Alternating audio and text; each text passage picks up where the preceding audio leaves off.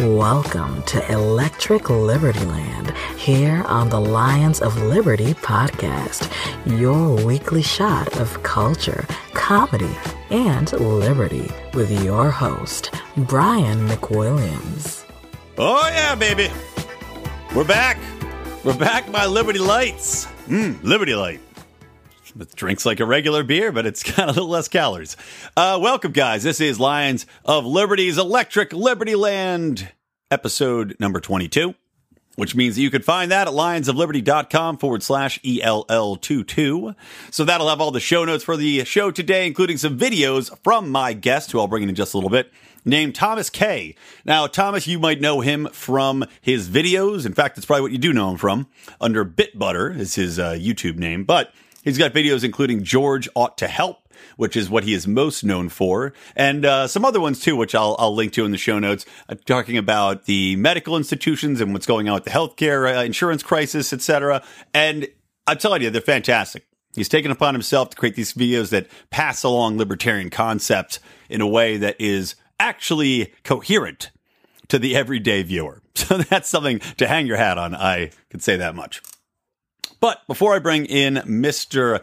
Tomasz, I do want to talk about a couple of quick things here at the top of the show, including prefacing a story that I will talk about with Tomasz. And it's a story about German kindergartens and a requirement by the state or the government in which they have to basically rat out any parents that don't get advice on vaccinations.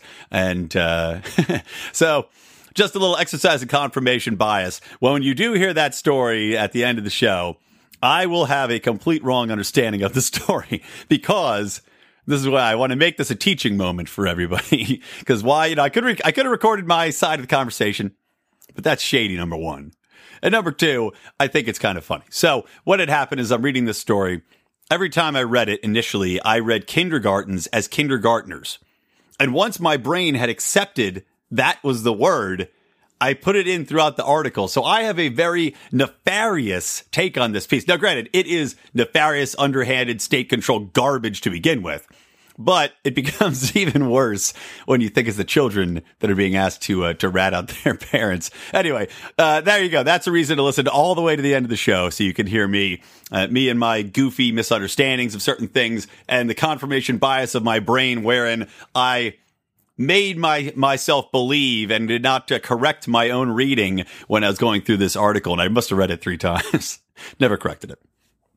Anyway, if you can't tell, I am feeling a little bit better this episode, thanks to all 0 of you that gave me well wishes or sent me drugs or alcohol to help me through my week-long illness, which was a big pain in my ass.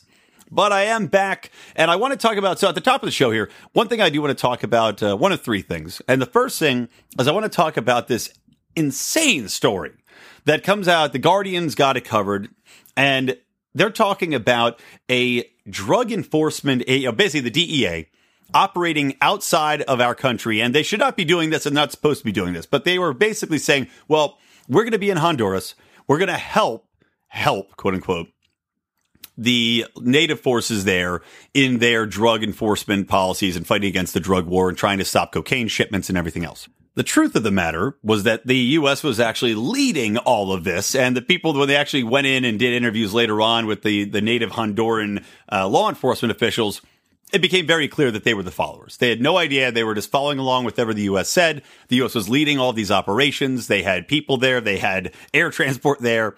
And what happened in this situation is that the DEA lied about a massacre. This is what it's been termed, even though it was only 4 people, but I guess you can still massacre 4 people. I mean, you can massacre 1 person. Anywho, they killed 4 people, and the DEA's official story on what happened was as such. There was a boat that had become disabled. I guess the engine gave out.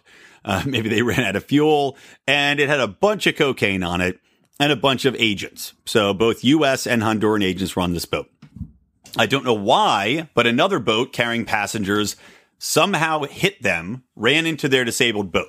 I don't know how you could avoid or how you can still hit a boat that's sitting there, but they must have. Maybe the current was strong. I don't know. Upon hitting this boat, the DEA's story was that people on this passenger transport had opened fire on them. They returned fire, killing 4 and really badly injuring a bunch more, including people that have, back pain forever, that a woman had her legs shot up and still is swollen and disfigured. A boy had his wrist, 12-year-old boy had his wrist shattered by the bullet and was only able to keep his hand and mobility in his arm because he had emergency surgery, which was donated. Because a lot of people in Honduras, of course, they don't have the access to the kind of care we have here. So that's the DEA's story. Turns out, and the U.S. has now admitted this, which is shocking in itself, but I guess when there is so much evidence to finally provide evidence, something you don't see in any of the Russia allegations against Trump, but that's neither here nor there. But the U.S. admitted now that the actual occurrence, what happened here was that this boat hit the U.S. or the Honduran ship with the U.S. agents on it. The U.S. agents opened fire first. Once they shot the boat, they shot the boat full of innocent people, shot a bunch of them dead. And then they were assisted by a helicopter that had come in to take these agents and take the drugs away, right? So there's also a gunship, a little gunship with a machine gun on the door, which they then opened fire, and they were shooting not only people on the boat, but people that were fleeing the boat. Innocent people that are desperately trying to swim away from this hail of bullets, which they have no goddamn clue what's happening. They then opened fire on them. I mean, it is a story of horror. And not only does it illustrate everything that's wrong with the war on drugs, people getting wrapped into this violence, and for over what? Over what?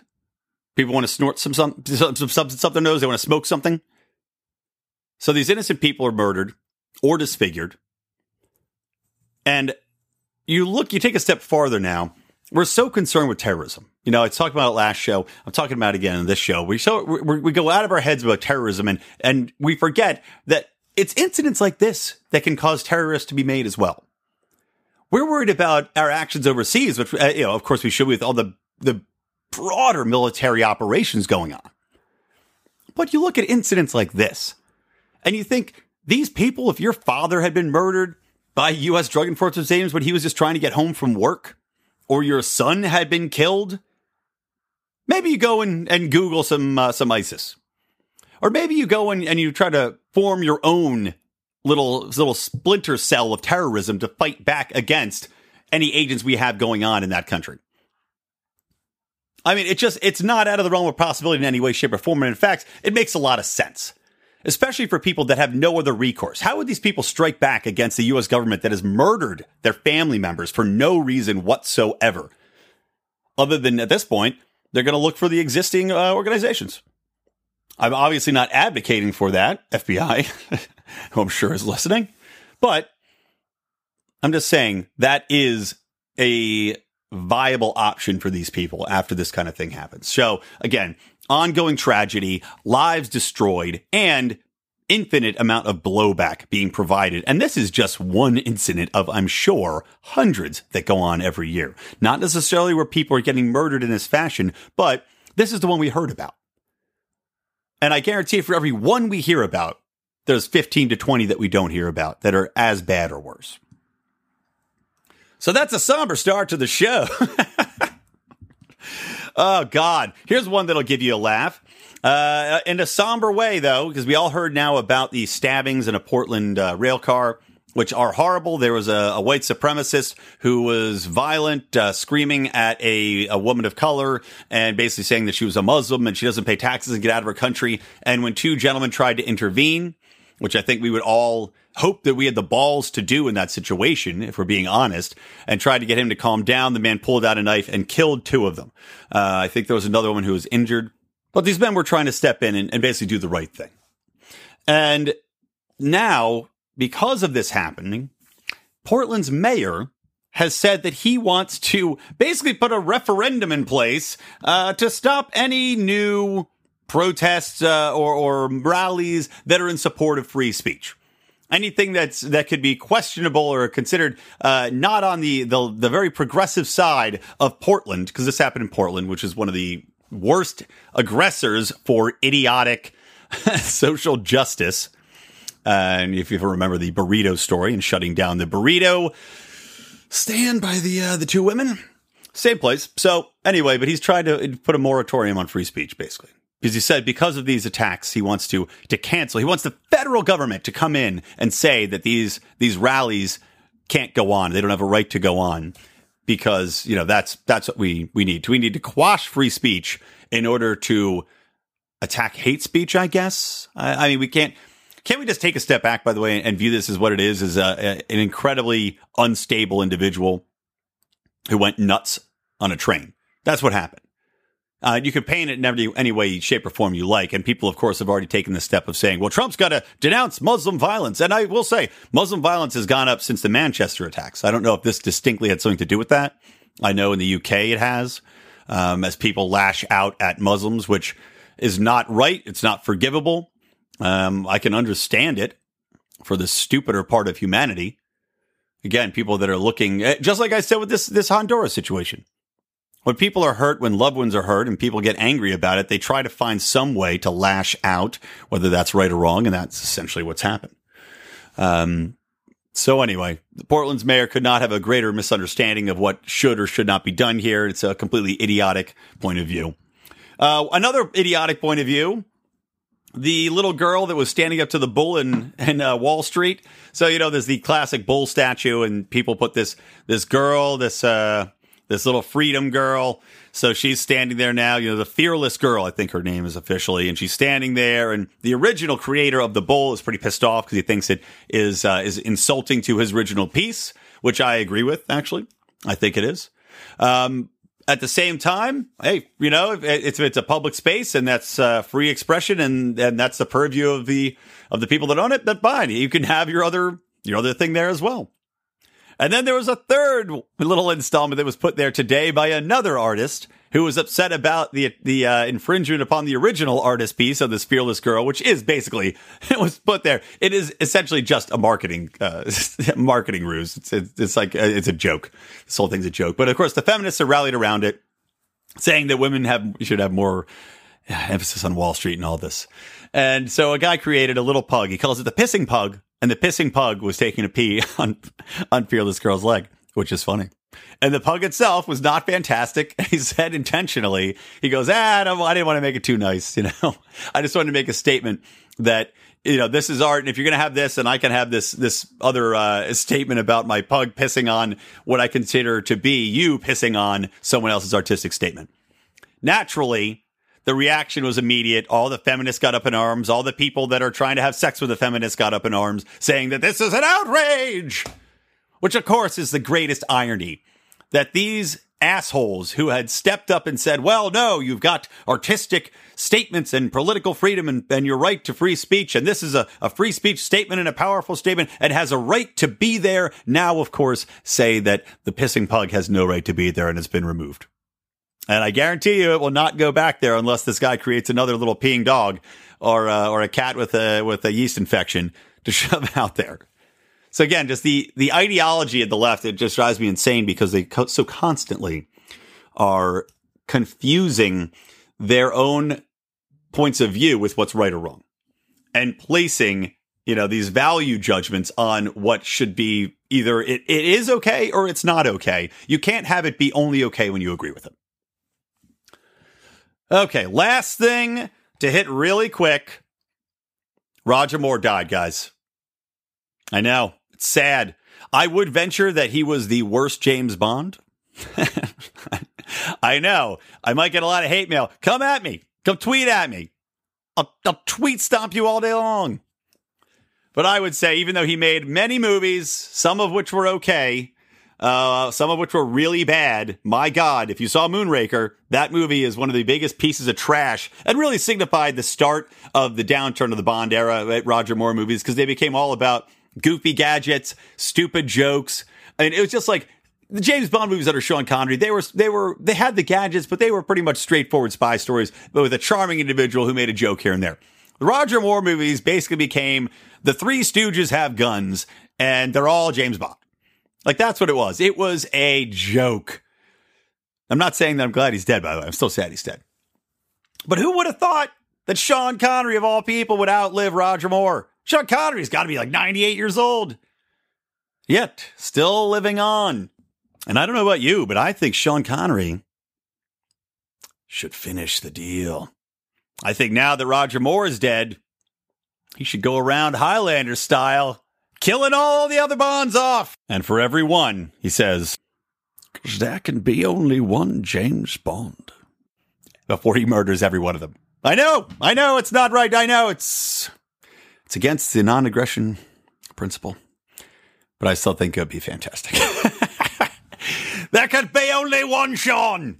Anywho, guys. All right, let's get into the show proper. But before we do, I do want to take a minute just to tell you guys that I do hope you can join our podcast as a supporting member. I want to throw that out there because we're putting out some really fantastic content. And for just $5 a month, you can join on lionsofliberty.com/support. Get access to content early, get access to a special forum we've got for just the supporters of the podcast. And also, you can do, if you're on there for a certain amount of money, we do our special monthly calls. You can ask me what you want to ask me direct to my stupid face. And what is better than that? Nothing in the world. That's what I'd say. Nothing in this world. At least that's what my wife says. All right, guys, we're going to have a quick word from our sponsors, and then we will be right back with Tomasz Kaye. Hey guys, this is Roger Paxton, and if you're fed up with the government running every single aspect of your life, but you're not listening to the Lava Flow podcast yet, then what's wrong with you? Check us out at thelavaflow.com, or just go back to sucking up to the government. The Lava Flow podcast, striking the root every single episode. This is Chris Spangle, and I am the host of We Are Libertarians, which you can find in iTunes, Google Play, or at wearelibertarians.com. We are a podcast that brings you all of the irreverence that modern politics deserves by examining current events from a libertarian perspective. So please, check us out at wearelibertarians.com. Hey everyone, the Johnny Rocket Launchpad is Liberty. Each week we strive to bring you the best guests in talk radio.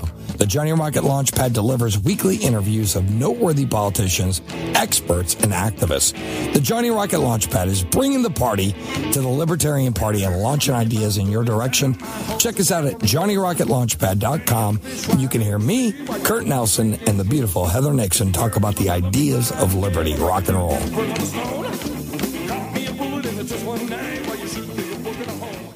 Okay, so as promised, we are here with Tomasz Kaye. He is very well known within the libertarian community for some of these really great animated videos he's put up on YouTube, such as How Government Solved the Healthcare Crisis, which is the most recent one I watched. The one he's most famous for is George Ought to Help. And You Can Always Leave is another one, known as Bit Butter on YouTube. So you can find him there. And you can also help by supporting what he's doing. And I'll link to this in the show notes, guys, which again, you can find at lionsofliberty.com/ELL22. And, but you can link there. You can donate to him on his Patreon type of program and donate to what he's doing. So I want to bring him in. Tomasz, thank you so much for coming on Electric Libertyland today. Hey, it's a pleasure to be here. Yeah, well, it's I wanted to get in a little bit and talk to you about obviously the videos and the work you're doing there, but just to kind of get a genesis of where you're coming from. I know you said you're living in the Netherlands now. You're from England originally. So what has your life path been in a nutshell? And how did you come to be a fan of liberty and become a voice for libertarian thought? Okay, so those different parts don't tie into each other very well, but I'll do my best. So my background, I studied painting, fine art painting, in Newcastle. After I graduated, I taught myself web development, moved to London. Between those times, I met my then girlfriend on a study exchange to the Netherlands. And so we lived together for a while in London. Tried that for a while. It didn't work out. It's too smelly and dirty and violent. And so then, we thought, okay, we've tried England. The fair thing to do next is to see how it is in the Netherlands. And so we moved over there, or over here rather. And I've been here ever since. How long ago was that? So how many years have you been in the Netherlands now? 13, 14 years. Wow, like so that. A while, yeah.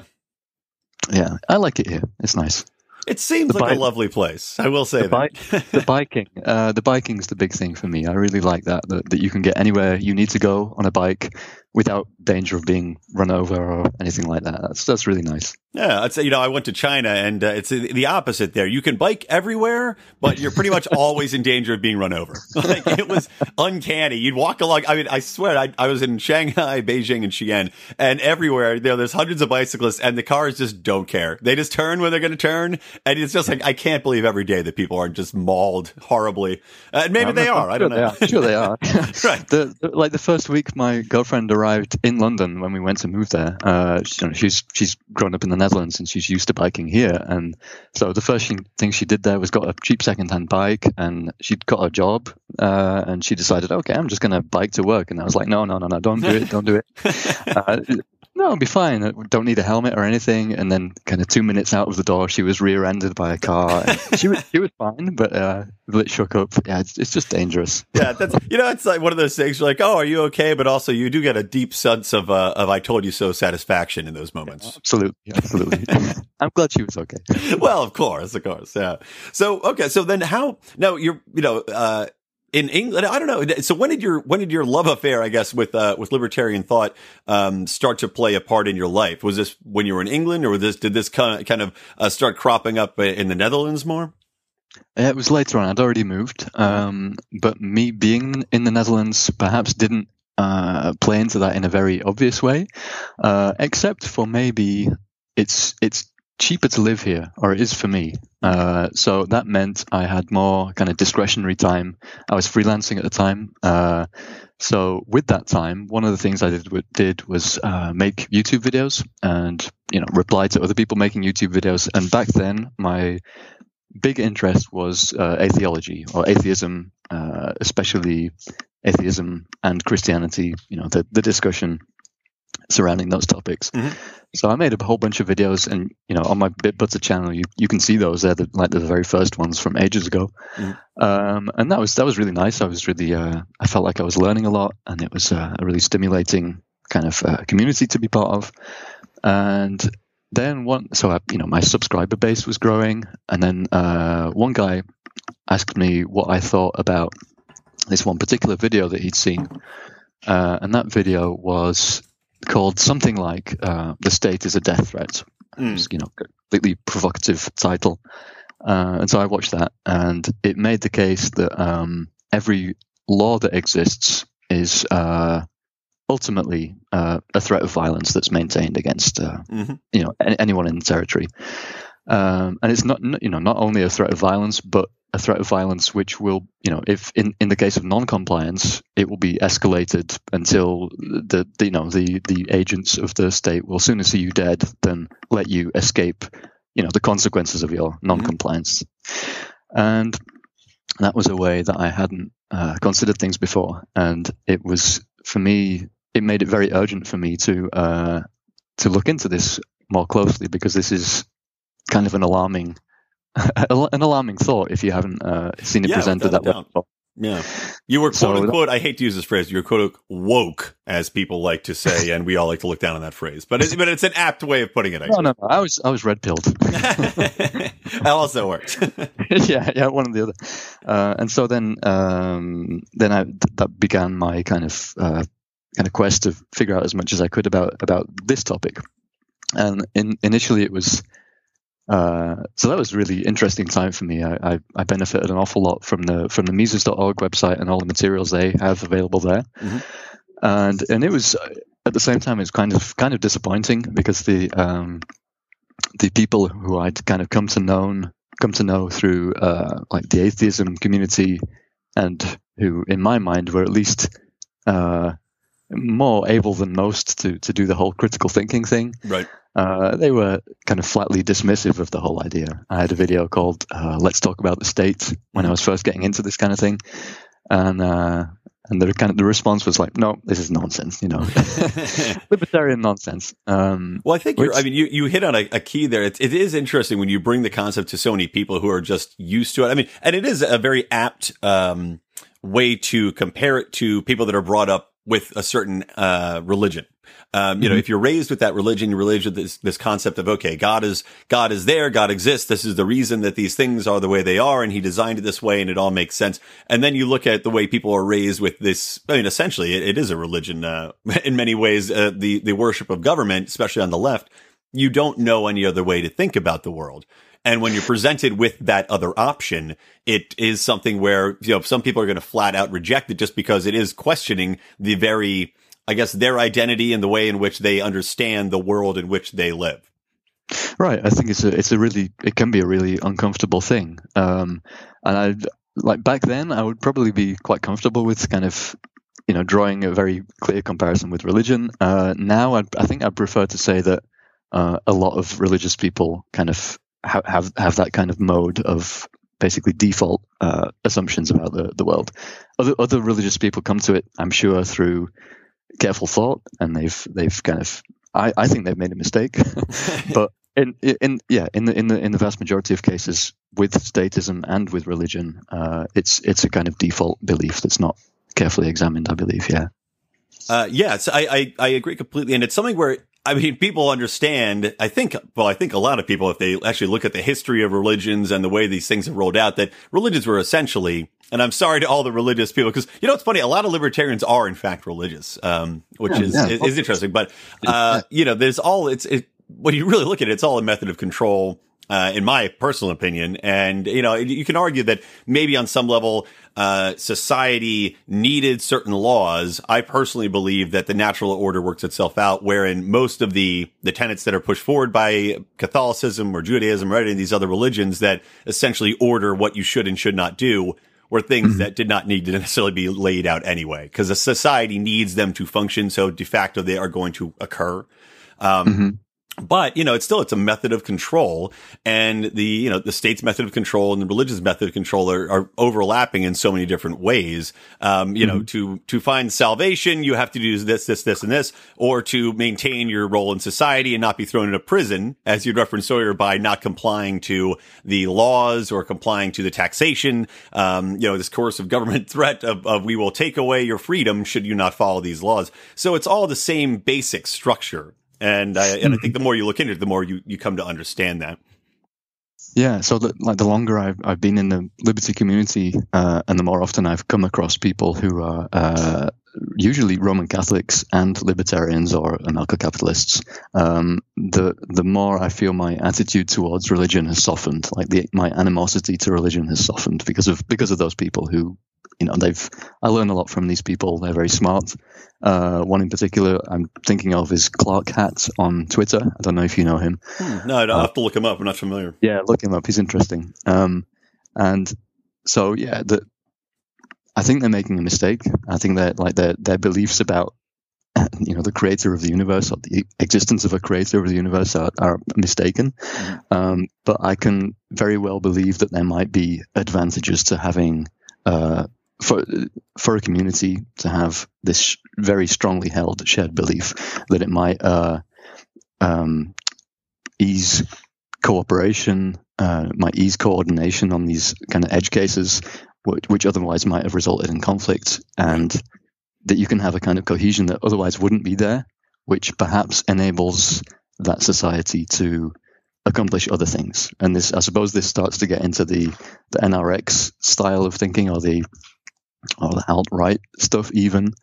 I think it's not completely nonsense. I think there are some interesting ideas in there. And so I can see where you're links to that. Yeah, I agree with some of the things that are said, you know, like the Richard Spencers of the world and that kind of thing. With, you know, you do have an identifier in your community, and you like-mindedness and certain things in that regard. But at the same time, it's interesting when you were just talking about this, and there was a recent story that I had posted in our forum group, which for our listeners you can find on Facebook. Just type in Lions of Liberty Forum, and we'll add you in there if you don't look too crazy. But I posted a story about Portland, and you know, Portland. I don't know how much news you get about Portland in the Netherlands, but it's just a den of social justice warriors essentially. And the most recent triumph for them was that they shut down. These two white women had a burrito shop which looked like a great burrito shop, but they shut them down because these women said, "Oh, we were in Mexico and we saw this great burrito or this tortilla recipe, and we brought it back here." And they were like, cultural appropriation," and they shut them down. So. Yeah. But the thing for me is kind of like you were saying is you need these common identifiers or these common beliefs in which to foster a better society, to get cooperation. And that's where, just going off on a tangent here, this whole, crying cultural appropriation drives me absolutely insane, because you look at cultural appropriation, essentially what it is just taking something that's an attractive feature of another society and adopting it within your own. And isn't this basically what society has been built on throughout the ages, and trade has been tourism and advancements in society? Like, they're based on these things. If we didn't culturally appropriate, we would all be stagnant. And also we would be in even more of a constant state of war than we are right now. Yeah, absolutely. And the other thing that you can't help but notice, I think, is that the same people who are so critical of what they perceive as white culture are so hostile to the idea of whites appropriating elements from other cultures. What's that about? Right. Exactly. This meme with the guy with the 2 red buttons and he's sweating. Yeah. I love that meme. Yeah, it's great. Yeah, but no, exactly. It's like, you can't say white culture is the worst and then put it in a box and then say now you're not allowed to change. Yeah. You're the worst, but God forbid you evolve in any way. The logic is not quite there in so many of these progressive ideologies that are adopted and that they're pushing out there constantly via every possible means. And that's why let's get to the you're more into your videos, and this is a perfect segue because social media has become such a powerful tool. I mean, look, the conservative movement's got theirs. Libertarians, we're putting our memes out there too. But I think one of the biggest challenges that libertarianism faces, and whether you're an ANCAP or a MINCAP or you're a minarchist, whatever it is, whatever it is, it's still a very huge hurdle, I find, for most people to get into it. Like, you have to really put the effort in to understand economics on some level. You have to understand a lot of the different, the aspects of government control, and people are too lazy to do that. And that's where I feel like in today's world, where the easiest thing to do is just say, hey, just watch this video. It's a minute long. I'll put it on your Facebook page. It's videos like the ones that you're doing that are so helpful. And I'm curious to see what, the reaction you've gotten. Obviously it's been very popular, but was that part of the impetus in creating it, to say, I need something to communicate and make this simpler for people to understand? Because you do a great job of it in the videos. Thanks. Kind of. So the video I watched that initially got me interested in this stuff is no longer online. And I noticed it had a really big effect on me. But at the same time, I realized that the way it was presented, it was very uncompromising, made no concessions to, making the viewer feel even at all comfortable. Yeah. It was not seductive at all. That works fine for me. I had the idea that it might not work fine for others. And I knew that I had some skills in putting together graphics and so on. And I thought I could do kind of an iteration on this idea. Like, I could package a very similar message in a way that would probably reach more people. That was my, that's why I started it, without an expectation of really how many it would reach. Only that it would be good if it reached more than this one video that I'd seen, because I wanted more people to see it. I was, I'm really interested in, what I take to be the truth, and I kind of project that interest on other people too. I assume people are interested in finding out what's true, and that's a big motivator for me to try and to produce these things to help people in that project. Yeah. Now, when you created it, what was your target audience? Just anywhere all over the world? Were you thinking specifically, I want to create these to reach people in the region you're in now, or you're just saying, yes, as at the internet, obviously there's no boundaries, so just throwing it out there and hoping it goes viral? Yeah, pretty much. So by default, the first audience is the Anglosphere online. Yeah. And I made no attempt to make it culturally neutral beyond that scope. So I could have done, I could have looked at how best to present these ideas to a Chinese audience, let's say. Yeah. But no, I just kind of went for the lowest hanging fruit on the tree, and trying to communicate to the kind of audience that I was already speaking to online, which predominantly are people from the US, as it happens, but in the English-speaking world in general. Yeah. Well, the one I'd said, the reason I reached out to you initially, because it was, and it's shame on me, it was the first video I'd seen that you did was the healthcare video, but I just, it just was so succinctly put. And again, it touched on so many of these things that people don't get into when you get into arguments about healthcare, because obviously that was a big topic. It's an ongoing topic in the United States right now. Obviously the Netherlands, I believe you guys have the socialized healthcare, as does England. And you look at all the arguments for and against, but people forget the genesis of how did we get to this point. And you did a great job in that video specifically of calling out how there were these, insurance had existed and very capably through fraternal organizations and through other groups that you could join before the government got involved and essentially created the crisis and created these skyrocketing prices, and the AMA got involved and became this, having a monopoly on the licensing, which pushed people out, and which is something that, I don't know if you're familiar with that. Well, you probably know of Rand Paul. Sure. But he also talks about that quite a bit. And it's interesting just to see that laid out, because people they don't know. And it harkens to what we spoke to earlier. They've been taught that insurance exists, especially the new generation. Insurance exists and healthcare is incredibly expensive and there's nothing we can do about it. So government has to take over. Yeah. There's a bunch of connected beliefs that I come across quite often there, that there's just something, there's something unique about all of the industries that the state happens to either monopolize or heavily license that makes them somehow, in contradiction to all the other industries, they just get more expensive. Yeah, it doesn't matter what advances we have, what technological advances come about that might make things faster. No, exactly right. Yeah, and there's all kinds of ad hoc stories about why that might be the case for medicine. The technology is so much better now, blah blah blah. But yeah, I was really happy to come across this essay by Roderick Long that the video is based on. The script is almost verbatim kind of translation of that essay. So Robert, if you're listening to this, sue his balls off. I asked him. He said he was okay with it. But then he couldn't really say anything else given his position on copyright, so that's okay. Good. But yeah, I was really happy to come across that essay because it's also a history that I wasn't aware of, and also wasn't aware of the kind of the developments that happened in Britain during that time either, where I'm from. And that's been very interesting. It's very different kind of video to George Ought to Help. George Ought to Help is kind of it's pretty much a bludgeon. You can't.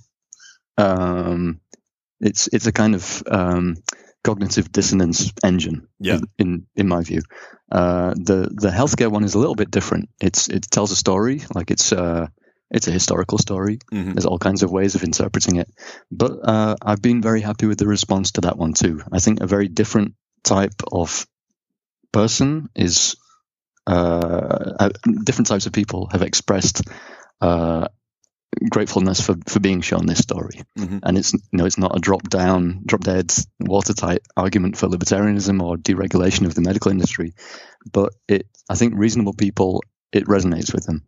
Yeah, well, and that's the thing, is that it's the great thing about these videos again is it provides an in a lot of ways. And people, in talking to so many people about libertarianism, you can't just dive in and lay out and be like, everything needs to be deregulated. The government, we don't need the government. It can all be done because they can't grasp it. They're just immediately going to dismiss you as saying, this is crazy. You're a fool. You just want complete anarchy and it'll never work. Society will crumble. But if you get people to open up to one point, then it is a very slippery slope in a good way. Then, at least from what I found in talking to people, is once you can get them to acknowledge one point and you say, okay, now extrapolate from there. If you acknowledge this one point, you can see how these other things would work, and you can see how government has not made things better, but in fact has made things worse. So it's a great way to get a foot in the door for libertarianism. And again, by not putting too much in there, by not, making it so complex and diving into all sorts of theory on which people are just going to tune it out, you accomplish far more. You accomplish more by doing less, essentially. Yeah, I think so too. I'm really interested in kind of investigating that space, and kind of refining that approach. The latest thing I did was a website called exploreistaxationtheft.com. Okay, which I will link to in the show notes. Oh, great! So it's a kind of interactive conversation. You know these kind of old choose your own adventure books. Oh, I love them.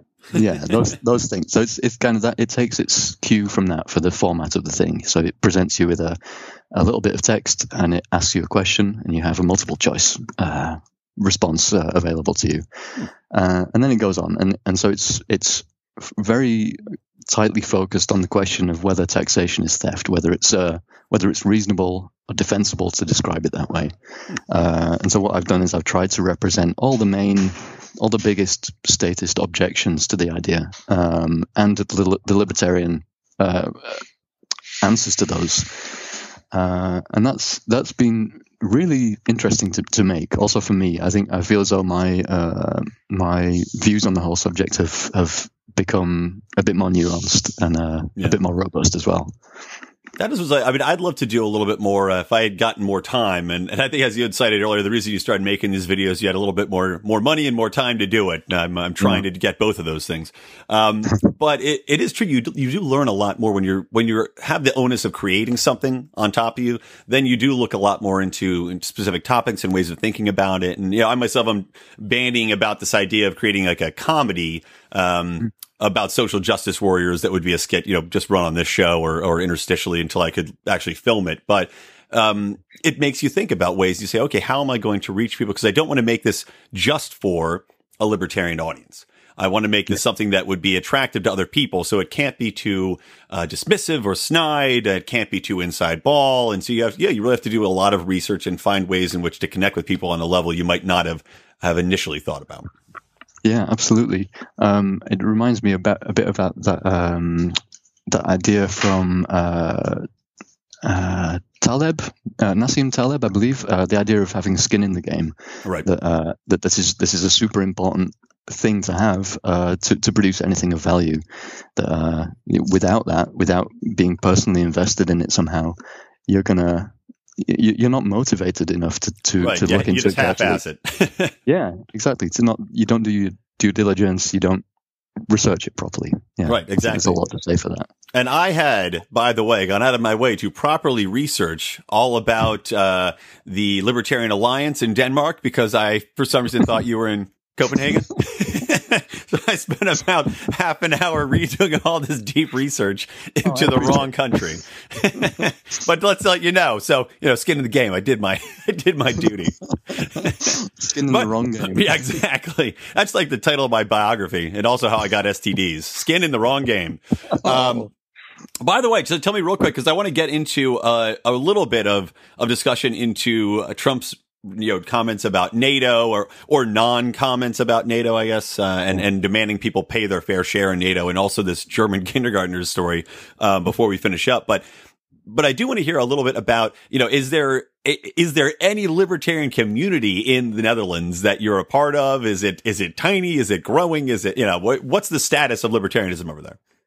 It exists and it's small, and I hope it's growing. So recently, in the last couple of weeks, in fact, I met up with the guys from the Libertarian Party over here. Mm-hmm. Are they just called the Libertarian Party there, or is it a specific name? It's like the Dutch translation of that, so it's Libertarische Partij, LP. It's an abbreviation. And yeah, there's a bunch of good guys working on that. And I'm hoping that we can work together somehow. So my interest isn't really in kind of traditional political victories, but I think a party can be a very useful platform for consciousness raising. So that's kind of my angle to see whether that's kind of we can help each other that way. Yeah, I mean, here in the U.S., the Libertarian Party obviously this year had their best chance in ages to actually make a mark, and they failed miserably by putting out a truly terrible candidate. I'm not sure how much you were paying attention to it, but a little bit. Yeah, I saw the memes. Oh, he is my God, man, he was terrible. But they also, I just realized a member of our forum had sent me a Facebook message because I do public relations as my main career. And for a while, I was looking at the Libertarian Party and all of this just dumb crap they would be doing, just misstep after misstep and missing opportunities to get out there and comment during news cycles. It's like you've got 3 parties running and there's almost no comment from the Libertarian Party. So I was thinking, oh God, they really should have somebody in the PR side. And I was just told that they finally are looking to actually hire a public relations liaison or a press agent. And it was just shocking to me that all this time they haven't had one. And like I said, the Libertarian platform, like I am not even an official member of the party, nor would I probably elect to be in most circumstances, but it is useful. And you do have, especially when it comes to national media, you do have a better chance of garnering national media and getting those interviews if you do have an official party designation. Yeah, absolutely. Yeah, it's the same thing here. I'm also not a member of the LP in the Netherlands. Yeah. And right now they're so small. I believe that this is like, the dedicated PR person is. I'm guessing they don't have that. Yeah, probably not. They'll correct me if I'm wrong, but yeah. They'll send you an angry email. All right. So I do want to get into this a little bit before we move on to anything else. Is talk about Trump and his statements upon NATO, and essentially what happened was Trump was in the Middle East and he had made some statements, met with Saudi Arabia, got a nice medal and touched a glowing orb. And he refused to say that he was going to come down hard on any human rights violations, which is hilarious, of course, because the man goes out of his way to launch missiles against Syria and Assad when he allegedly gassed his own people. And yet we're giving $110 billion in weapons to Saudi Arabia, which also continues to hang people and stone women to death and all sorts of horrible things. But regardless, on NATO, he'd made some statements and basically during this speech had called out the NATO members and said, you need to pay your fair share, which I believe is 2% of a gross domestic product. And also said, or he didn't say that he had supported this U.S. Article 5 commitment to NATO, which essentially means when one nation is attacked, all nations have to respond equally to that attack. So I'm curious to hear your thoughts on Trump's NATO stance. And, are people over there, do people in Europe really give a crap, or is it just all political gamesmanship right now? They do. I like that. I mean, among the people, among my friends on Facebook, like the general, I mean, among the people I've met face to face, I have a lot of libertarian friends too, who I haven't. Among my actual real life friends, I think like the general attitude is Obama was great, Trump is the devil. It just, it doesn't sit very well with me. They both, in my view, they're both pretty awful. Yep. Yeah, I'm with you there. So it's like that, but I don't get the idea that people here are really closely following much of what Trump is doing right now. So it's not even just as a social game, because here it's almost always anything that goes on. It's like people rush to Facebook immediately to, it's virtue signaling in a lot of ways just to make sure they get likes for bashing Trump. But it's like Facebook and other social media have almost become something I have to avoid like the plague because it's so frustrating to me because they're focusing on the wrong things for the most part anyway. It's the stuff that doesn't matter. Yeah. So I guess, the nature of Facebook makes it difficult to really draw any conclusions for this kind of thing because I don't really know what the algorithms are showing me. True. But yeah, what I'm noticing is that the stuff I read about the terrible thing that Trump has done, on the wider internet, is not really reflected very strongly in the friends I have on Facebook. Let's put it that way. But there is this just kind of general simmering background hatred. It's more like that. Yeah, I think regardless, I think even if Trump hadn't won the election, though, he's a man that's very easy to hate. I mean, if we're being perfectly honest, which is, again, shocking that the man has become president. And I would argue personally, now, there's a lot of split libertarian thought on whether or not Hillary would be better or worse than Trump, because at least I guess the argument was, well, Hillary would be maybe even worse, but then at least, we'd have a shot at coming back and having a libertarian or a different conservative that might be more closer to libertarian values in office. Meanwhile, Trump is so, horrible, and now it's just going to be another dyed in the wool piece of crap Democrat that's going to take over in 4 years or something like that. Yeah. I was following those discussions as they were happening too, and I guess my feeling was that Trump was probably the lesser evil. Yeah. But it's nobody knows, and there's this great piece by Brian Kaplan at the time, I think it was. talking about how, or maybe it's an older piece, but he was talking anyway about how he doesn't vote, and the crux of it was, it's, you know, you invest part of yourself in the outcome. Yeah. And it's absolutely not worth it. No, exactly. Well, and you know, everybody wants to win. And this was something when I was going door to door for Ron Paul back in 2008. In what was an exercise in futility, essentially, but still, you know.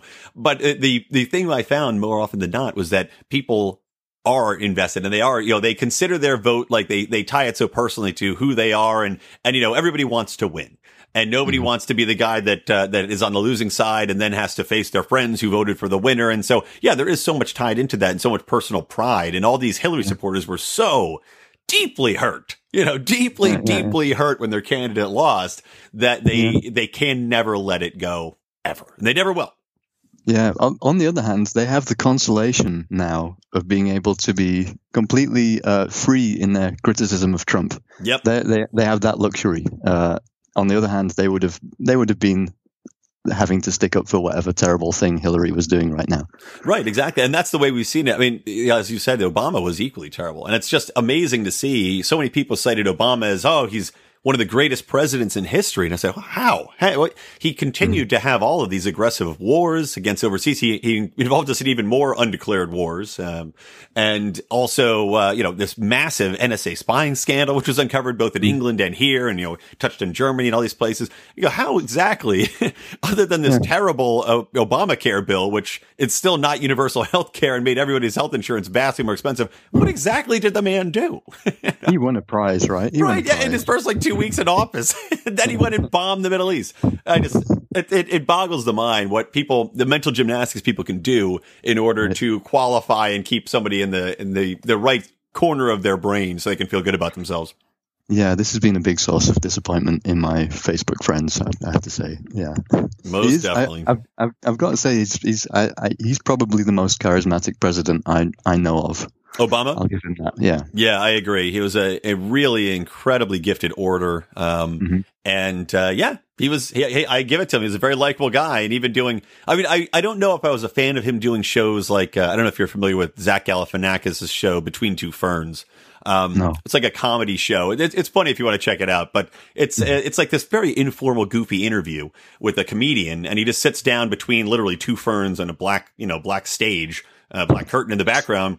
And the president of the United States had sat down and done this interview with him, which on one level you say, okay, well, it's good to see a president being approachable, I guess. But on the other level, you say, shouldn't the president be above this type of goofiness? I mean, you're arguably the most powerful man in the world. What the hell are you doing? Don't you have better things to do? Yeah. Like Trump on Twitter, I suppose. Right. Yeah, exactly. God, Trump's Twitter, man. I got to say, that is entertaining. I mean, it's ridiculous, but it is entertaining. All right, let's throw one more topic I want to hit with you, and then we'll wrap it up. I don't want to keep you too long, because I know it's later there. It's pushing 8:00, and you probably have a nice dinner waiting for you. I've eaten. I'm fine. I'm good. Look at you. Good job. I get that brain fuel for this intense conversation. Absolutely. So this NATO thing, right? Yeah. So the idea was if I understood it correctly, he'd refused to explicitly endorse this Article 5, right? So he was not reaffirming this idea that the US would kind of leap to the defense, or, you know, to join the fray with any NATO member that was in any kind of conflict, right? Correct. And it's not like he went out and was like, F Article 5. He just didn't explicitly say it. And I guess it's the first time a president hasn't been like, yes, we're committed to this Article 5 thing. So I don't know. You know, the argument, I guess, is this all a bunch of furor over nothing, you know, or is it actually an intentional omission by Trump as kind of a very subtle threat if people don't pay up their fair share, which, agreed, they should pay. I mean, it's kind of ridiculous that, you know, you can't put forward the 2% that these other factions of NATO had agreed to. But I mean, that's the big debate, is whether or not people should give a damn about it. I personally don't think that it's anything that should be given a damn about. I think that there's no way we're going to be pulling out of NATO or change anything there, because too much of the politics are involved in it, and they can start not only in rail wars, but this is the kind of thing where it could start trade wars additionally as they try to leverage economics into the game. I think if we tried to threaten to pull out. Yeah, I guess with Trump, it's always difficult to say. You have this. I think it was Scott Adams who kind of popularized this idea of 4D chess. Yes, yeah, I'm glad you read that, man. That blog is great. Yeah, it's good. It's very interesting. And recently, I saw someone else kind of mockingly doing a takeoff of that, saying that Trump is doing 6-dimensional Ludo right now. I thought that was very nice. But yeah, so who knows? But I suppose from my perspective, anything that weakens NATO or that destabilizes it somehow is probably a good thing.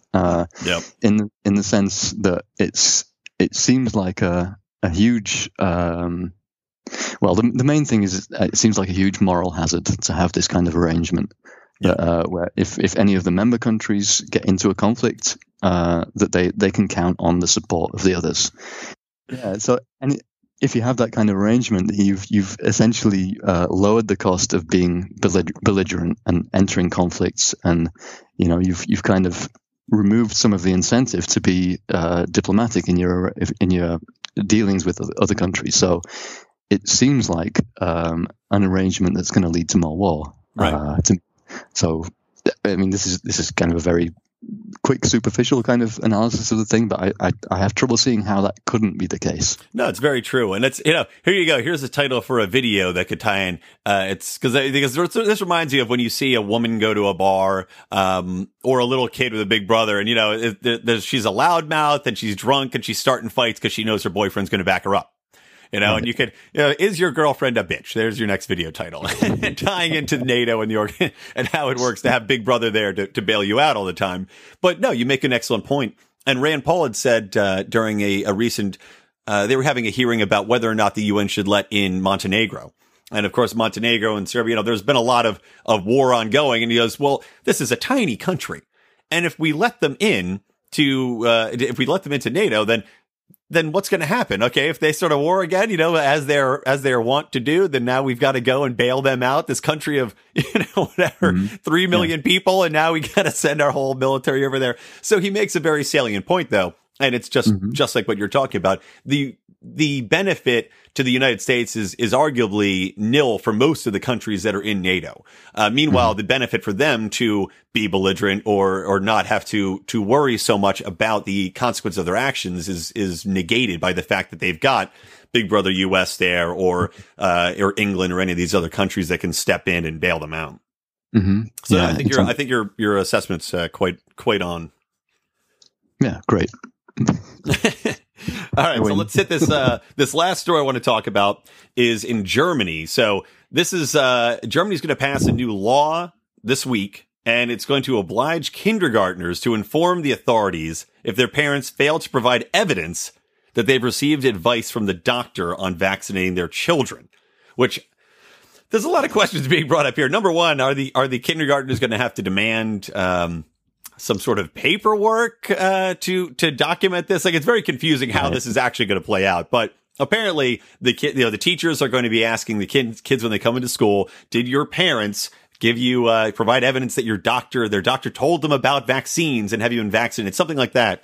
And if they say no, it is a 2,500 euro penalty, which is quite a good amount of money to have not properly told your child, which, by the way, why would you not just lie to the kid anyway? Be like, yeah, I went to the doctor, But this kind of law, though, it is, I don't want to take all the talking points. So let me get your take on it first, and then I'll weigh in. Because otherwise I'm going to talk for 5 minutes, and then you're going to be like, yep, and that'll be that. Yeah, maybe. So I have a friend living in Germany, a good friend, who has a kid of an age that this is relevant to, and so he tells me about what life is like there right now. He's living in Berlin, and that's really interesting to hear about. Like, culturally, there are some differences between the Netherlands and Germany, or at least between Rotterdam and Berlin, where he is. And one of the big ones is that, which is part of why this story is so surprising to me. One of the big ones is that Germans living, at least in Berlin, are very sensitive, so the report goes, to any attempt to surveil to any attempt to keep tabs on them. Cash is really important there. Many places you can't pay with a card at all. Really, that's really interesting. Yeah, and this makes a lot of sense with respect to how things were in the Cold War period. I don't know how much you know about that, but there's a fantastic film called The Lives of Others. Have you seen that? No, I'm not familiar with it at all.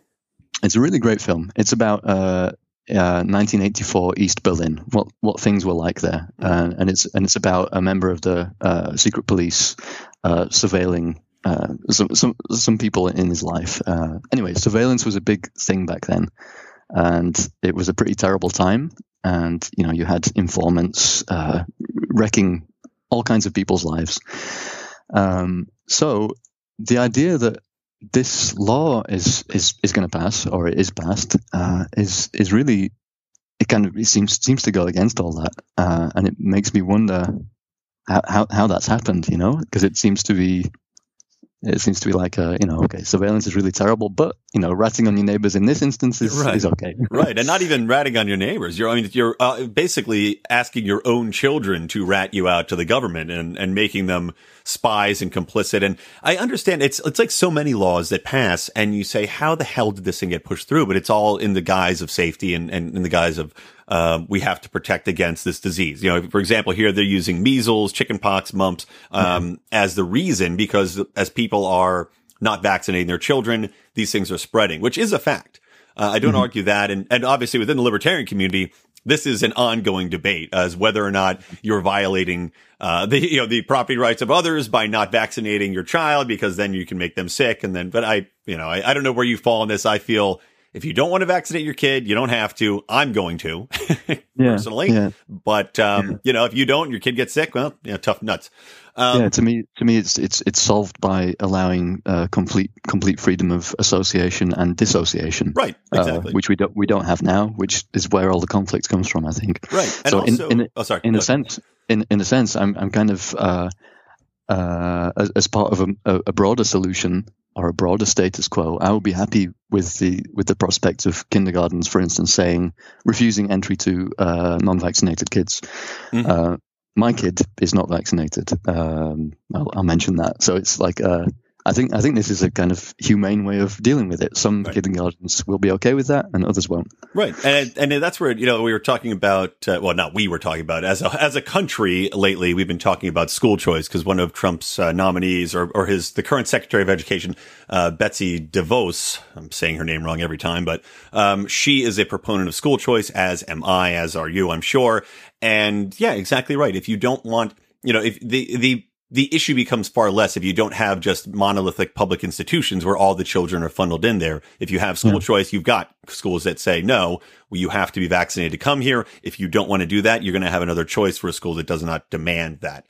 But right now, because it's such an emphasis on public education and they don't have the voucher system in place yet, or these other options, it becomes more of an issue. So, but getting back to this, just the general concept is, it's shocking how much you can do under the guise of safety, where people are willing to sign away so much of their privacy. And I just think, just on a level though, to say to people's children though, you have to rat out your parents, and we're going to explicitly ask you to spy and inquire about your parents, is a whole nother level of totalitarianism and control that I've never seen any bill like this that I can think of. Yeah, maybe I misread it or misunderstood, but in my impression was that it was the kindergartens who would ask the parents for some kind of proof that they had been witness to the advice from the doctor. And the advice from the doctor is follow the vaccination program, of course. And then, if they don't, and the trick is if they hear the advice and don't follow it, then they get fined. Okay, maybe I'm interpreting this wrong. That is a possibility. So on this interpretation, it's there's still ratting out happening, but it's the kindergartens ratting out the parents. Right. Okay. So they're compelled to tell the authorities if anyone enrolls who cannot produce the proof that this advice was given. It's all a bit involved. They found an interesting way around around doing that. You know, I totally did read this article wrong. I've been upset about nothing. Well, I'm still upset about something appropriate, but yeah, you're right. Yeah, you're right. The children are not ratting out their parents. Yeah. Well, it's a little bit better, right? Slightly better. But yeah, now the kindergartens, right, have to provide evidence, which I guess is, I guess they'll have to say, here's my doctor's note, or are they going to send him a quiz? The kindergarten's going to quiz. I don't know. It's all still very, very questionable. And puzzling. I guess they have a stamp in there. The doctor puts a stamp on there, and then they show them this. They show them this thing. Yeah, I mean, it's just funny though that it's not mandating that they have to vaccinate the children though. No, it's just you get the advice. So it's almost one of those things where you question what's it going to achieve. I think most people that aren't getting vaccinated probably already have their minds made up and they know the basic benefits of vaccination and the potential drawbacks of it. So just providing a fine that says you have to get this talking to seems a bit arbitrary. Yeah, I guess some kind of some economists or politicians would kind of frame it in terms of a nudge, that this is a nudge to get people to do the right thing. Yeah. So if people are, there's some subset of people who are just too lazy or can't be bothered even looking into it to get it sorted out, then this will be the nudge that makes them do it. But yeah, it's pretty abhorrent to me. Yeah, I agreed. Well, I'll finish up there. And thank you. I mean, Tomasz, this has been awesome. I will say that I really enjoyed talking to you. I'm sure our audience has as well. And I would love to have you back on later time as well. If you got some new videos, make sure to shoot those to me and I'll gladly share them on our Facebook forum. And also just, if there's anything going on in your neck of the world, let's get you back on here and chat about it. Yeah, great. Thanks for having me on. I'll definitely let you know. And tell everybody real quick so they can find all of your websites, where they can donate to you and all of that good stuff. Okay, the two most important URLs are georgeoughttohelp.com. That's where I have all my main films and a bunch of articles. The other important one is patreon.com/Tomasz Kaye. So that's TOMASZ That's a Z for us Americans. Yeah, I don't want them to type in Z at the end and then be like very confused. Yeah, Tomasz Z, guys. Yeah, without an H and with a Z. Yeah. Yes. All right, great. And again, I'll link to these in the show notes as well, guys, but I know most of you are too lazy to visit them. So I'll just give a quick shout out to remind you guys to please do follow us on Twitter at Lions of Liberty. I'll also link to Tomasz's Twitter profile as well in the show notes. Follow us on Facebook, like our page, join the forum. And again, you can support our podcast if you so choose, including getting, that gives you access to exclusive content that we put out.